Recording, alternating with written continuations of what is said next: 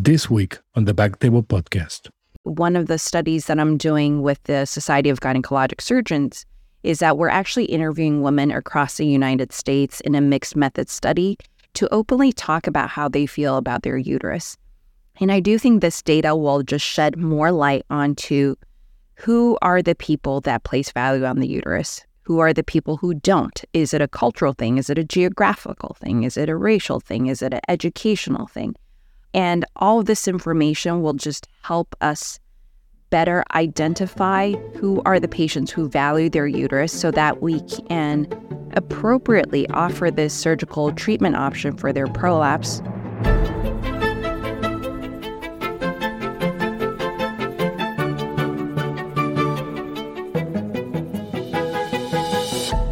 Hello, everyone, and welcome to Back Table Urology, your source for all things urology, and then some. You can find previous episodes on iTunes, Spotify, and Back Table Urology. I'm Suzette Sutherland, your host today for Back Table Urology, and I'm very excited to introduce Dr. Olivia Chang from the University of California, Irvine. She has a special interest in uterine-sparing procedures, predominantly for prolapse repairs, and she's here to talk to us about that. Welcome, Dr. Chang. Thank you so much for having me. So let's just get started. I think, historically, the answer to all women's problems was always a hysterectomy. I mean, when we really look historically and look back at the turn of the last century, many women had a hysterectomy to try and fix their emotional hysteria. And that's sometimes where the term comes from. But we know today that removing a woman's uterus is not the answer to all of her problems, right? And then, on the contrary, it can actually cause some problems. So there has been a movement to say, why do we always remove this uterus if it's not needing to be removed for another reason, like cancer? And how can we utilize it in the repair and maybe actually even improve upon the repairs that we are doing? So that's what we're here to talk about today. I wanted to briefly introduce again Dr. Chang. She did her urogynecology training at the Cleveland Clinic. I had the great privilege of working with her for a couple of years at the University of Washington in Seattle, and then she moved on to the University of California in Irvine, where she is in the urology department and a director of female urology there, and plans to start an FPMRS fellowship there. So again, welcome, Dr. Chang. Excited to have you here. So let's get into various issues pertaining to this, the hysterectomy and the uterine sparing procedures, and just think about, so what are the advantages of keeping the uterus in place if we're doing a prolapse repair? Can you speak to that? Of course, Suzette. I want to go back to what you started off saying, that hysterectomy is a historical treatment for many indications, not only within gynecology, but even for mental health disorders. And I think that is an important aspect because for so long, hysterectomy was known as the definitive surgical treatment for abnormal uterine bleeding, for pelvic pain, and the same thing for pelvic organ prolapse. If you survey women who were born 1940s to 1970s, many of them have had a hysterectomy, and many of them can tell you that they had a hysterectomy having not tried anything else before leading to that surgical treatment. Now, in 2023, we're really taking a closer look at the indication of hysterectomy. Is it really necessary? Is it really indicated? And what advantages or disadvantages there are when we do a hysterectomy. And you highlight a great point about talking about hysterectomy at the time of prolapse repair. Again, this has been something that's considered sort of a dogma where it's always done at the time of prolapse surgeries. But we now know that this might not be the case and that the uterus might be an innocent bystander to this entire prolapse repair. I'd really love to make the point that, again, removing the uterus, though, doesn't always solve the problem in the case of prolapse. Again, when we look more historically, the uterus was removed without any attention to, okay, how do we recreate this apical support for the vagina, right? Today, hopefully, all training for residents and fellows brings home the importance of that point. But can you speak a little bit more to that and what your experience has been when you see patients that have either had an apical repair at the time of hysterectomy or not? Absolutely. That's such an important point and something that really needs to be highlighted. And you're absolutely right. If you simply do a hysterectomy at the time of prolapse repair without addressing the apex, that prolapse will return. And so the way to get about it is that you actually commit to performing apical suspension at the time of hysterectomy. And mind you, there are many ways of doing hysterectomy. You can do a vaginal hysterectomy, you can do a laparoscopic hysterectomy. But no matter the mode of hysterectomy, it's important to resuspend that vaginal apex, either with mesh, either with sutures, to prevent recurrence of prolapse. And that actually brings on an interesting point, Suzette. What you're saying is that, well, what if a woman doesn't have prolapse? She simply has a hysterectomy for, let's say, abnormal uterine bleeding. Should we prophylactically suspend her vaginal apex? I think that is a wonderful question that hasn't been studied in prospective trials. I know that if it was myself undergoing hysterectomy, I would request for a prophylactic suspension of the vaginal apex because I do believe in the value of doing so. Right. So I think, again, in years past, when surgeons didn't pay attention to this detail after removing the uterus and just closing the vaginal cuff wherever it landed, I think sometimes that's what led to having prolapse problems in the future. So what are the common ways to recreate that apical support today? Absolutely. There are different ways, and the way I generally categorize them is using mesh augmentation or using native tissue. So mesh augmentation would include techniques such as sacrocolpopexy. There could be a sacrohysteropexy to suspend the vaginal apex.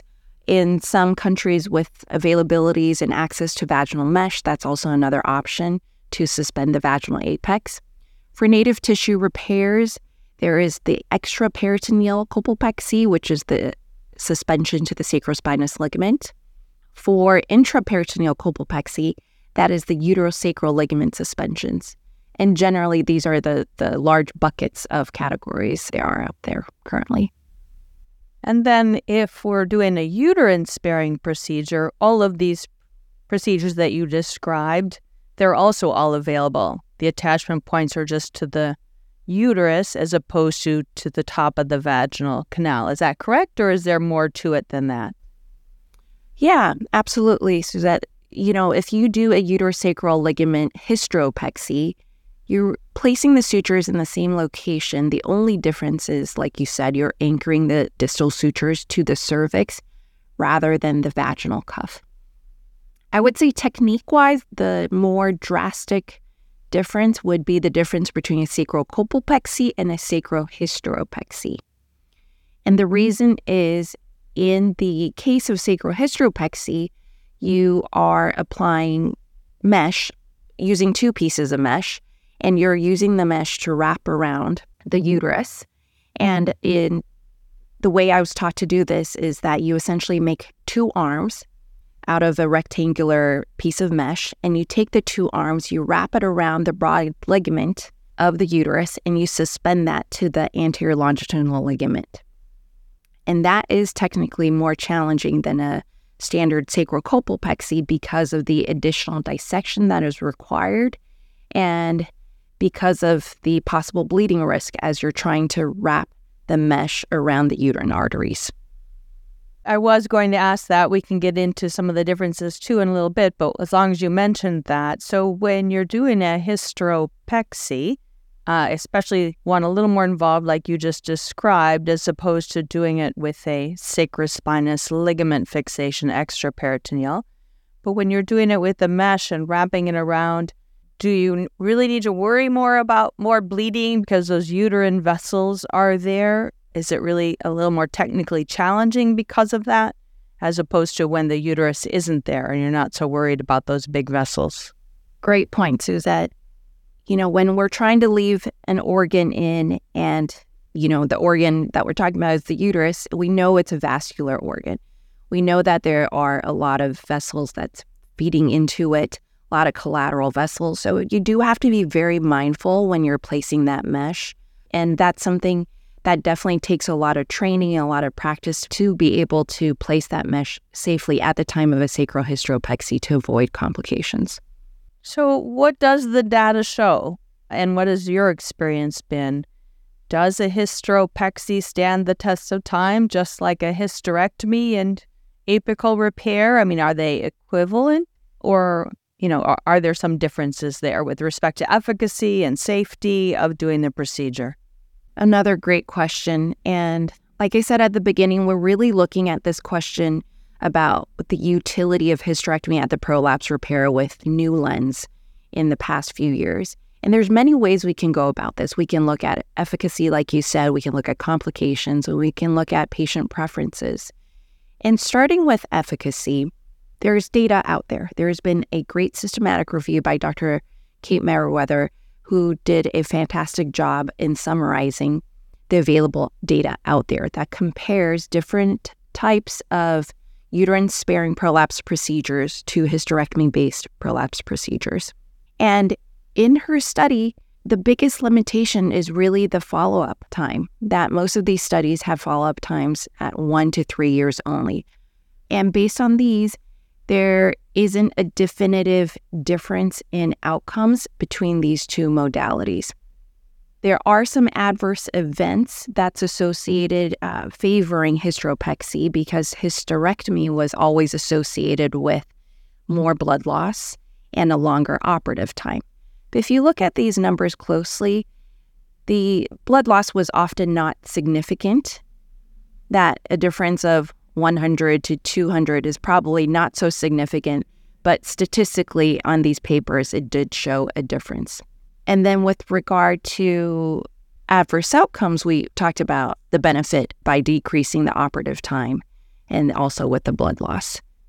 I think there's the SAVE-U trial that went out to 3 years that was comparing hysterectomy with uterosacral ligament suspension versus transvaginal, of course, and then transvaginal hysteropexy. And then they carried it out to 5 years. So there is that data out to 5 years. But to your point, when we look at, we call long-term success, no one's really been able to define long-term success, but you see in the abstract conclusion or in the discussion of the papers, and they say long-term success. Well, I would argue even 5 years isn't long-term when you're dealing with a woman who's 40 years old, 45 years old, and she has prolapse. So you're going to tell her it'll last you for about 5 years. Now, clearly we know that they don't all come down at 5 years, but we are searching for prolapse repairs that last much, much longer, of course, and hopefully be the definitive surgery for the woman. But still, so what we do have so far, the SAVE-U trial, right? It showed non-inferiority of the hysteropexy, correct? Absolutely. And the numbers actually look quite good favoring hysteropexy with very low clinically significant apical recurrence rate between the two groups. And like I said, we're highlighting this new clinical question. So I believe that the data will definitely continue to mature because right now we have this one randomized controlled trial, but I know that there's one underway by the Canadian group, and that is also examining this issue. And one thing that we're trying to do ourselves is utilize Medicare data to see if there is a difference of surgical retreatment rate after these two different types of procedures. One other clinical question that is relatively unknown is that, for people where we do keep the uterus, what is the rate of surgical intervention, not just for prolapse after, but for abnormal bleeding, for abnormal pap smears, for an ultimate hysterectomy down the line? Because if you look at the existing data, the reoperation is very much focused on prolapse. But we know that if you were to keep a uterus in, just over time, statistically speaking, a small percentage of women may have abnormal bleeding. So how many of those, if we left their uterus in, end up with a second procedure for a non-prolapse indication? And that is unknown as well. And that's what we are trying to answer with the Medicare data. And hopefully that will just shed new light to better understand the overall composite reoperation rate for prolapse, bleeding, pain after a uterine preserving procedure. Yeah, that's a great point. So many people ask, well, if I need my uterus out at a later date, isn't it going to be more difficult to remove it surgically if you did this repair and even using some permanent material like mesh or permanent suture? The answer is, there's some nuances to that, but it's definitely not impossible and in most cases readily doable. So I think to that point, being worried that you might have to have a hysterectomy in 20 years shouldn't be a reason to not do a uterine sparing procedure now. Absolutely. And there are so many advantages in my mind for a hysteropexy. For some of my patients, a difference of operative time of 30 minutes is significant. And having less amount of bleeding, even if it's not a clinically significant amount of bleeding, but just having less bleeding in general is better and advantageous to patients. And I've noticed a faster recovery after a hysteropexy compared to a hysterectomy prolapse procedure. So I do favor a hysteropexy in my practice, as you know, because of these clinical advantages. And I also feel for patients, the idea of a hysterectomy can be scary. It feels like major surgery. And for them, that might be the barrier for them to seek more definitive treatment. And what I've seen in my own practice is that I have had ladies who've had worn pessaries for 10, 20 years, and they were afraid of a hysterectomy. So when they heard of the option for a hysteropexy, they were delighted. They were delighted to know that there was a surgical procedure that didn't involve a hysterectomy that would fix their prolapse. And all of these patients were just so happy after the surgery, after their hysteropexy, because they felt great. There was minimal downtime, and they didn't have to wear their pessaries anymore. Yes, I will say for patients that I see that transition from a pessary to hysteropexy are usually very, very pleased. With long-term pessary with the uterus in, oftentimes you get cervical rubbing, erosion somewhat, and then some bleeding and discharge, and they're so happy to not have to deal with that aspect any longer either. That's right. So I wanted to kind of move back for 1 second about recurrence rates after prolapse. And in the SaveU trial, as well as in a number of other trials, they do talk about recurrence of prolapse. But we know today one person's prolapse isn't another person's prolapse, right? And so we need to look at what compartment is prolapsing. What compartment did we operate in? And is that the part that is reprolapsing, so i.e. our intervention wasn't good enough? Or is that compartment okay? It's a different compartment, and maybe it wasn't addressed at the time, or our intervention made it weaker. So they did see this in the SaveU trial specifically, as well as some other trials, that there was a reoperation rate, but predominantly in the anterior compartment. Can you speak to that? Like, how often do you feel like there is some attention paid surgically to the anterior compartment at the same time as the apical repair? Yeah, the anterior compartment is tricky. It's tricky. It's the most common site of recurrence for any type of prolapse surgery, no matter what the index procedure is. And you're absolutely right. We really have to address the anterior compartment at the time of apical repair. I do find that in my personal experience, for patients with advanced anterior prolapse, so somebody with a stage 3 cystocele, for example, these patients, I routinely offer a sacrospinous ligament hysteropexy, but what I would modify is that I would perform an anterior approach to the sacrospinous ligament. In my experience, this allows for a better elevation of the anterior compartment and ultimately a better suspension at the end of the surgery. So in doing so, if you do an anterior approach, you're addressing both the anterior compartment and the apical compartment through the same incision. And then I guess along that same lines, when might it be advantageous to do a posterior approach? In my practice, I would do a posterior approach if the predominant or the leading edge of the prolapse is the posterior compartment. So say somebody comes in with a big stage 3 rectus seal, and in that I would prefer a posterior approach because it's the most accessible way to get the sacrospinous ligament. However, going back to your point earlier, even if I'm doing a posterior approach, I am still going to address that anterior compartment because the data shows that's the most likely site for the prolapse to recur. Right. It can be in the range of 30 to 40% if the anterior compartment isn't addressed at the same time. So that's information we've known for some time already, and many people are really incorporating that into their practices, which is wonderful for the patients, needless to say. So what products are available or what means are available today to access, like the sacrospinous ligament as an example? There are a number of products that are on the market now that make it easier to access this. Do you have experience with these? I don't know if you're able to list them just for our listeners. Of course. The most traditional suture capturing device has been Capio. There's been different ligature carriers. So going back to historically, we first started with ligature carriers, and there's the Mia hooks and the Deschamps that allows you to place a needle through the sacrospinous ligament and then pass the needle through.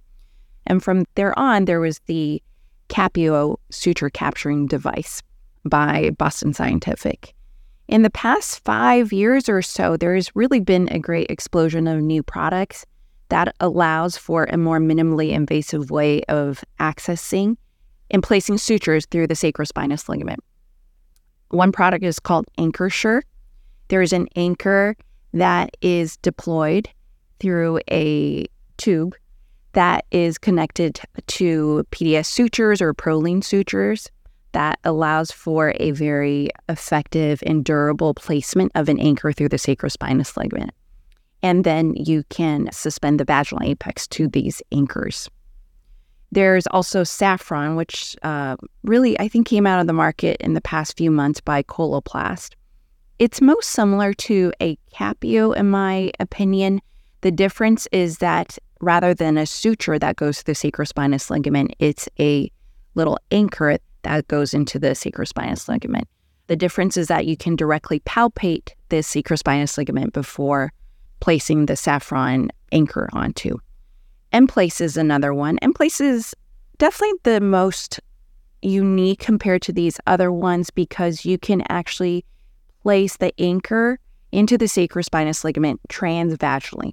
So what does that mean? That means you don't have to open up the pararectal space or the paravesical space to get to the sacrospinous ligament. So they all have their advantages. They all have their different techniques in order to use them.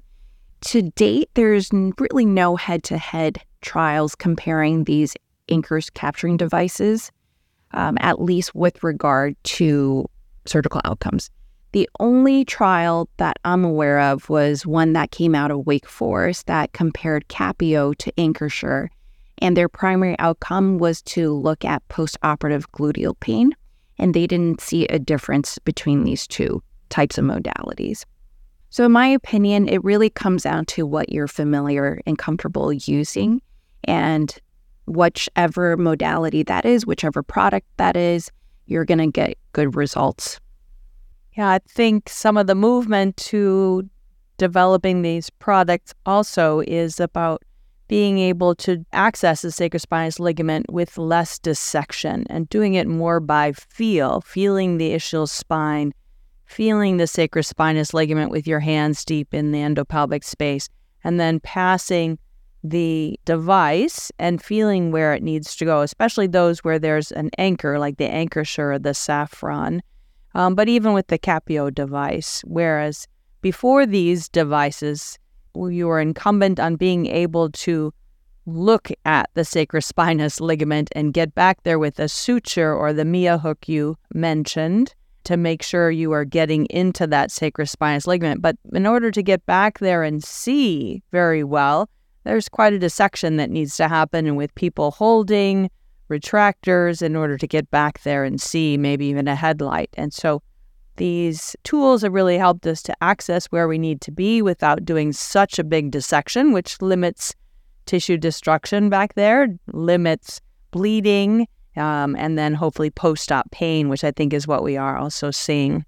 So that's been helpful. I don't know if there's one that you use predominantly that you feel you're most comfortable with. I have explored all of these products in simulation settings. I've stuck with the Capio. That's just the product that I feel most comfortable with.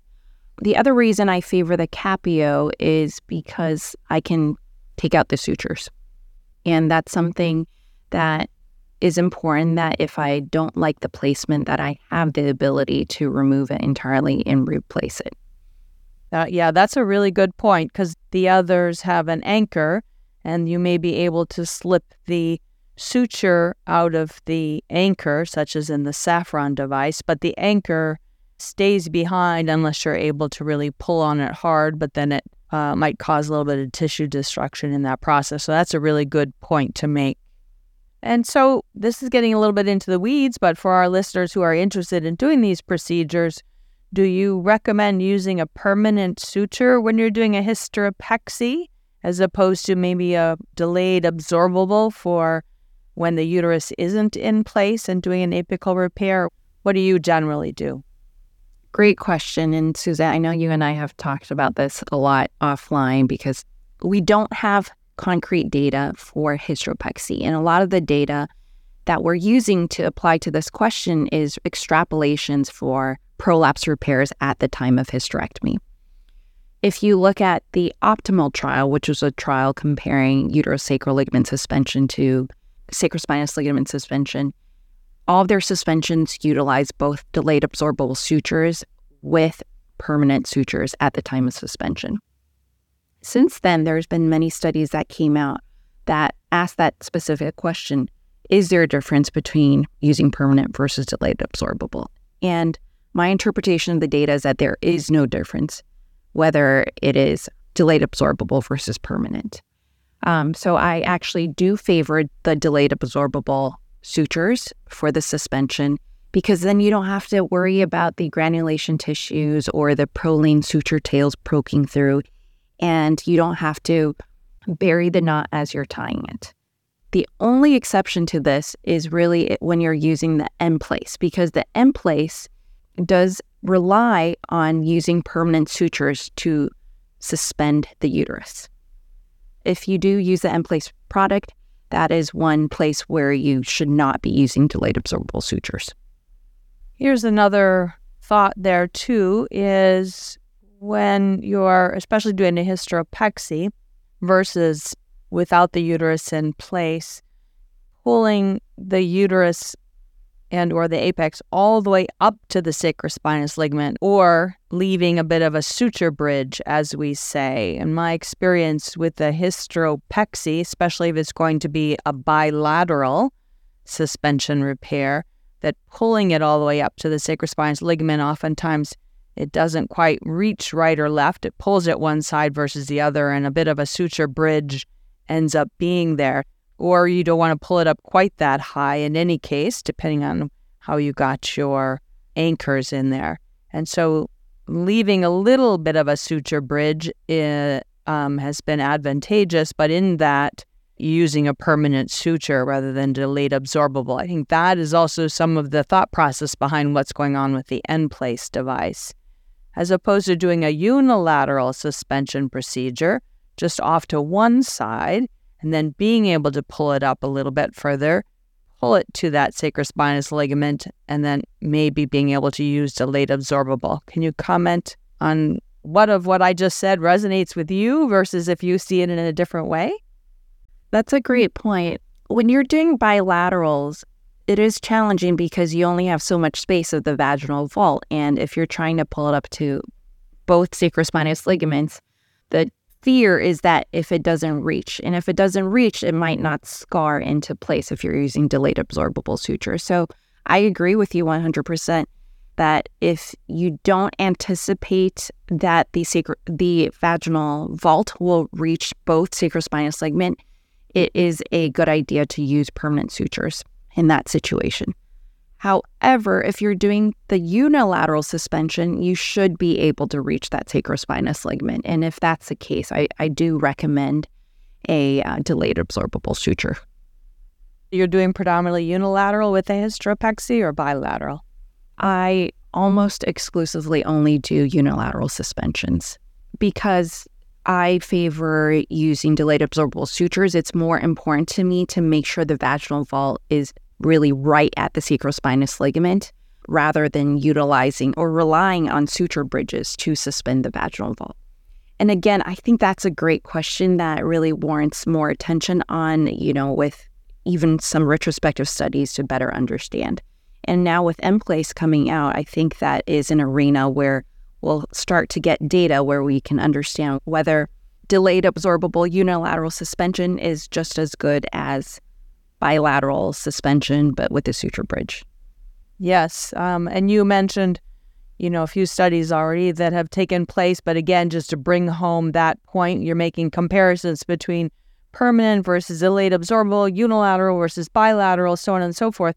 They're all great studies that just don't go out long enough. The data is immature, right? And so it goes out to a year, maybe 3, but that's not really long enough to tell the story, right? Because we're making choices about what we do for this prolapse repair with longevity in mind. And longevity is much longer than 3, even 5 years, I would argue. All of our studies should be going out 10 plus years if we can. Of course, it takes money to do studies, right? And that's often the limiting factor, unfortunately. Yeah, and I tell my patients that too. I tell them that keeping the uterus in at the time of prolapse repair is possible. The current data shows not a significant difference in outcomes. I tell them that the data is immature, but I tell them that there's nothing glaring in the current data that would make me advise them against it. So I'm very transparent with my patients about this. And like I said, many of my patients have gravitated towards a hysteropexy because of the less downtime, because of the shorter operative time and the less amount of bleeding. And I think it's important to disclose to patients what's in the literature, but also it's important to notice what your experience has been, longer term experience, just because our experience didn't get published, so to speak, right? It wasn't part of a trial. But as an example, I've been doing hysteropexies for well over 10 years, more like 15 years. And what I can say is those patients I've had an opportunity to be able to follow up on, they're doing quite well. And so we do think that this is why we focus on this, is we do think that there's longevity involved as long as they're done well. And mechanically, it makes sense that there's some advantage to keeping the uterus. We know at the time of hysterectomy, we are cutting the uterosacral ligaments, which is a critical part of pelvic organs prolapse support. So if we can keep the uterus and not disrupt the existing, whatever is left, suspension mechanism that a person was born with, that can't be a bad thing. So mechanically, it does make sense to just avoid a hysterectomy if possible at the time of prolapse repair. Yeah, and that's a great way to talk to patients about it too. I often say that, why would I disrupt your natural support only to recreate it, right? So even if there's some prolapse, but predominantly it is a cystocele, but there's also some apical prolapse coming down maybe halfway. At the same time, I'm going to disrupt all of the support that they have, but then have to recreate it. So yeah, they understand that, I think. So there are some other reasons, of course, why a woman doesn't want to give up her uterus, right? We know that there are some very personal reasons or often cultural reasons, some of them based in some real factual things, other things just a feeling that a woman has. Can you speak to some of those things? I know there's some data out there looking at these concepts that people have sort of poo-pooed in the past, but now we see there's actually been some studies to look at these sort of more psychosocial or emotional aspects of the uterus in a woman. Sure. Actually, this has been a passion of mine for a very long time. And when I was a fellow at Cleveland Clinic, I noticed that there is no good way to ask the patient how they felt about their uterus. A lot of times people would just ask, do you want to keep your uterus? And it becomes a very binary yes or no question. But for many of the patients, it might not be something that they actively think about on a daily basis. And the analogy I have is somebody asking me about whether I value the carbonator in my car. I would say, what is that? Do I need it? I don't know. I don't even know what that is. Do I even have a carbonator in my car? And so what we did when I was a fellow is that we actually developed a questionnaire, and it's called the Value of Uterus Questionnaire.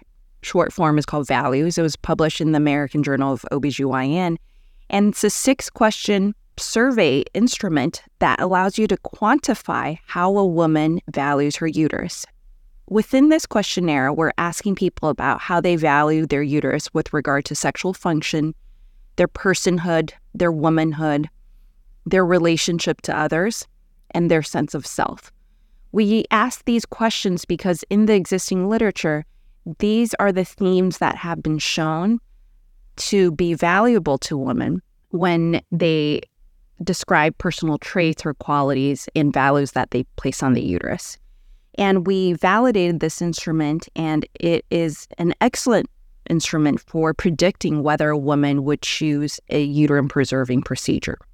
In our field, I know we give out lots of questionnaires and instruments for patients to fill out, and this can be another tool that could really streamline your clinic visit. Rather than asking that binary question of, do you want to keep your uterus? You can give them this 6-minute questionnaire so that you can visually see what is valuable to the patient. And it also gives patients that feedback about where they rank amongst others with regard to how they feel about their uterus. And we actually applied this questionnaire to people in Cleveland, and we did a cross-sectional survey. And what we found was that the major predictor for placing high value on the uterus was a desire to be sexually active. So there's some correlation there that people do associate or value their uterus with sexual activity and sexual desire. And whether there is a biological explanation to that, there's none, in my opinion, but for the patient, that's something that they value. Well, that brings up another really interesting point, I think, especially when we're talking about the uterus and sexual function. I think there's not a lot in the literature to support the role of the uterus in sexual function, especially when it comes to the idea of sexual desire. We think of that as more of a hormonal issue, right? And so we know that removing the ovaries and deplenishing a woman's source of estrogen and progesterone and testosterone can certainly affect the hormonal milieu and affect her sexual desire, her libido, but just isolating out the uterus, that shouldn't do that. But we still see a lot of women still tied to their uterus and with respect to sexual function. We also hear anecdotally reports of women who say, ever since my hysterectomy, even though I still have my ovaries and I'm not postmenopausal, I've had issues in the area of sexual functioning. Have you had that same kind of experience, or you want to address some of that as well? You're absolutely right. With sexual desire, sexual function, most of it is driven by ovarian function and testosterone production as well in women. But the thing is, a lot of people do associate some of these changes in their symptoms after a hysterectomy. And I do think that for some patients, it's hard to sometimes take inventory of what was taken out at the time of the hysterectomy, whether it's a full hysterectomy, meaning cervix, uterus, the ovaries versus a partial. So it can be very confusing for the patient's end. You bring up a really good question, because we've seen that in patients who've had a hysterectomy, there may be some influence to the blood supply of the ovary. And now what does that mean? There's some small studies that show that there is a slightly earlier menopause for people who've had a hysterectomy, possibly because of the disruption of the collateral blood supply to the ovaries. But now whether that's clinically significant or not, we don't really know. And that's not really something that people actively counsel for or against at the time of hysterectomy. However, in our patient population for pelvic organ prolapse, most of our patients are really beyond the age of natural menopause, so this is really less relevant of a problem. I do want to bring up what you asked about earlier about the maybe geographical and maybe cultural valuation of the uterus, and we just don't know much about that. And if you ask people from around the country, they'll say, well, where I practice, everybody wants a hysterectomy, versus the other extreme where maybe a place like Seattle, maybe people didn't want a hysterectomy as much. And there's really just not a lot of truth to that. There hasn't been good, robust data to really suggest and confirm that that is a thing. And that's why one of the studies that I'm doing with the Society of Gynecologic Surgeons is that we're actually interviewing women across the United States in a mixed method study to openly talk about how they feel about their uterus. And I do think this data will just shed more light onto who are the people that place value on the uterus, who are the people who don't. Is it a cultural thing? Is it a geographical thing? Is it a racial thing? Is it an educational thing? And all of this information will just help us better identify who are the patients who value their uterus so that we can appropriately offer this surgical treatment option for their prolapse. Or if you don't provide uterine-preserving prolapse surgeries, to refer on to somebody who does so that we can really place the patient's values at the forefront of their surgical treatment. That's a super point, and I look forward to the outcome of that for sure. We talk about this often, and I think we often attribute some things to cultural differences because we just don't know, right? And so we say, well, it's a cultural thing, but is it really a cultural thing, or is it more of a female thing, regardless of the culture or the race? So it'll be very interesting to see that data. There are many women who just say, I want to leave this world with all the parts that God gave me at the beginning, right? If that's possible. And the uterus is one of those. And so just removing different organs without really having concrete reason to, I think, no matter what part of the body we're working in, we just need to be careful about that. So you've given us lots of good information about why to save the uterus when it's possible, right? Not only patient issues, but also other anatomical issues and surgical outcomes issues. So let's just talk about one more category here about what might be some contraindications to uterine-sparing procedure. When might we not want to leave the uterus in? Can you speak to that? That's a great question, and it's important to really identify who are the good candidates and who are not the good ones. So the patients who are not good candidates are those with abnormal uterine bleeding that has not been worked up. And because there's a concern for cancer, and part of the workup would be an ultrasound and the necessary biopsy to make sure you understand the source of the abnormal uterine bleeding before you suspend or keep the uterus. And the same for people with abnormal cervical pathology, so people with abnormal pap smears that haven't been resolved. And if my patient have either of these concerns, I would fully work that up before recommending uterine preservation. But even with recommendation of uterine preservation, I explain to them that the workup can be limited, and this is the opportunity for shared decision-making so that we can decide whether it makes sense to preserve the uterus or to perform a hysterectomy. Yeah, along the same lines then, I know that this is debated back and forth, but what are your thoughts about if you're leaving the uterus in, an obligatory transvaginal ultrasound to make sure everything looks copacetic inside before making a decision about leaving it in? Do you think every woman needs that or needs an endometrial biopsy before deciding to leave it in if she doesn't have any other untoward symptoms like, postmenopausal bleeding or heavy bleeding? Another great question. For these folks, I really employ a symptom and risk stratification approach. I work things up if they are symptomatic. So if they are bleeding, I will work them up. However, if they are beyond the age of requiring a pap smear, if they don't have any bleeding, I do not routinely obtain a pelvic ultrasound or a pap. Yeah. Are there specific guidelines for that, do you know, either through OGS or ACOG that speaks to that specifically?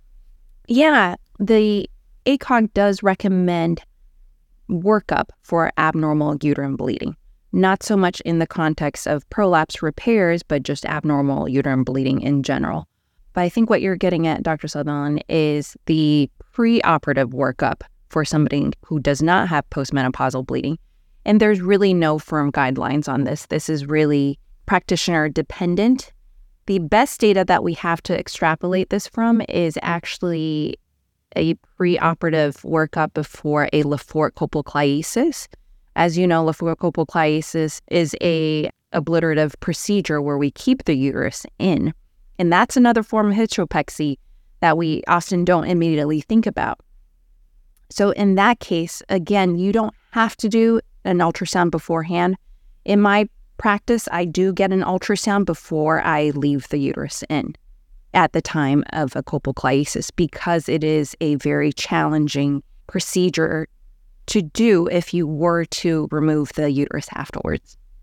Yeah, that would be a little more difficult in that scenario. So that's a great project, right? For someone to undertake to really look at the literature and come together with some concrete practice guidelines in this area, because I know I get this question all the time, and it'd be nice to have some practice guidelines. Well, with that, I'd like to thank you for joining us, Dr. Chang. It's just been a pleasure. Well, we've been talking about hysteropexy versus hysterectomy, some of the surgical details and advantages for doing a hysteropexy, and then also some of the patient selection issues, as well as how the patient feels about her uterus. So it's been a great discussion, and I thank you for all of your expertise and look forward to what is coming out of your research projects as you look more in these areas in the future. Again, thank you for listening to Backtable Urology, where you can find out about all things urology.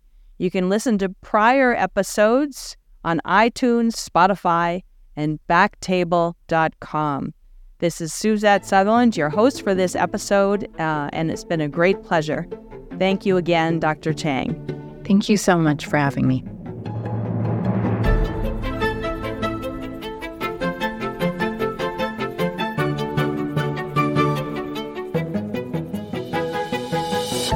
Thank you so much for listening. If you haven't already, make sure to subscribe, rate the podcast 5 stars, and share with a friend. If you have any questions or comments, DM us at _backtable on Instagram, LinkedIn, or Twitter. Backtable is hosted by Aditya Bagrodia And Jose Silva. Our audio team is led by Kieran Gannon, with support from Josh McWhirter, Aaron Bowles, Nick Shellcross, and Ness Smith-Savadoff. Design and digital marketing led by Brian Schmitz, with support from Devante Delbrun.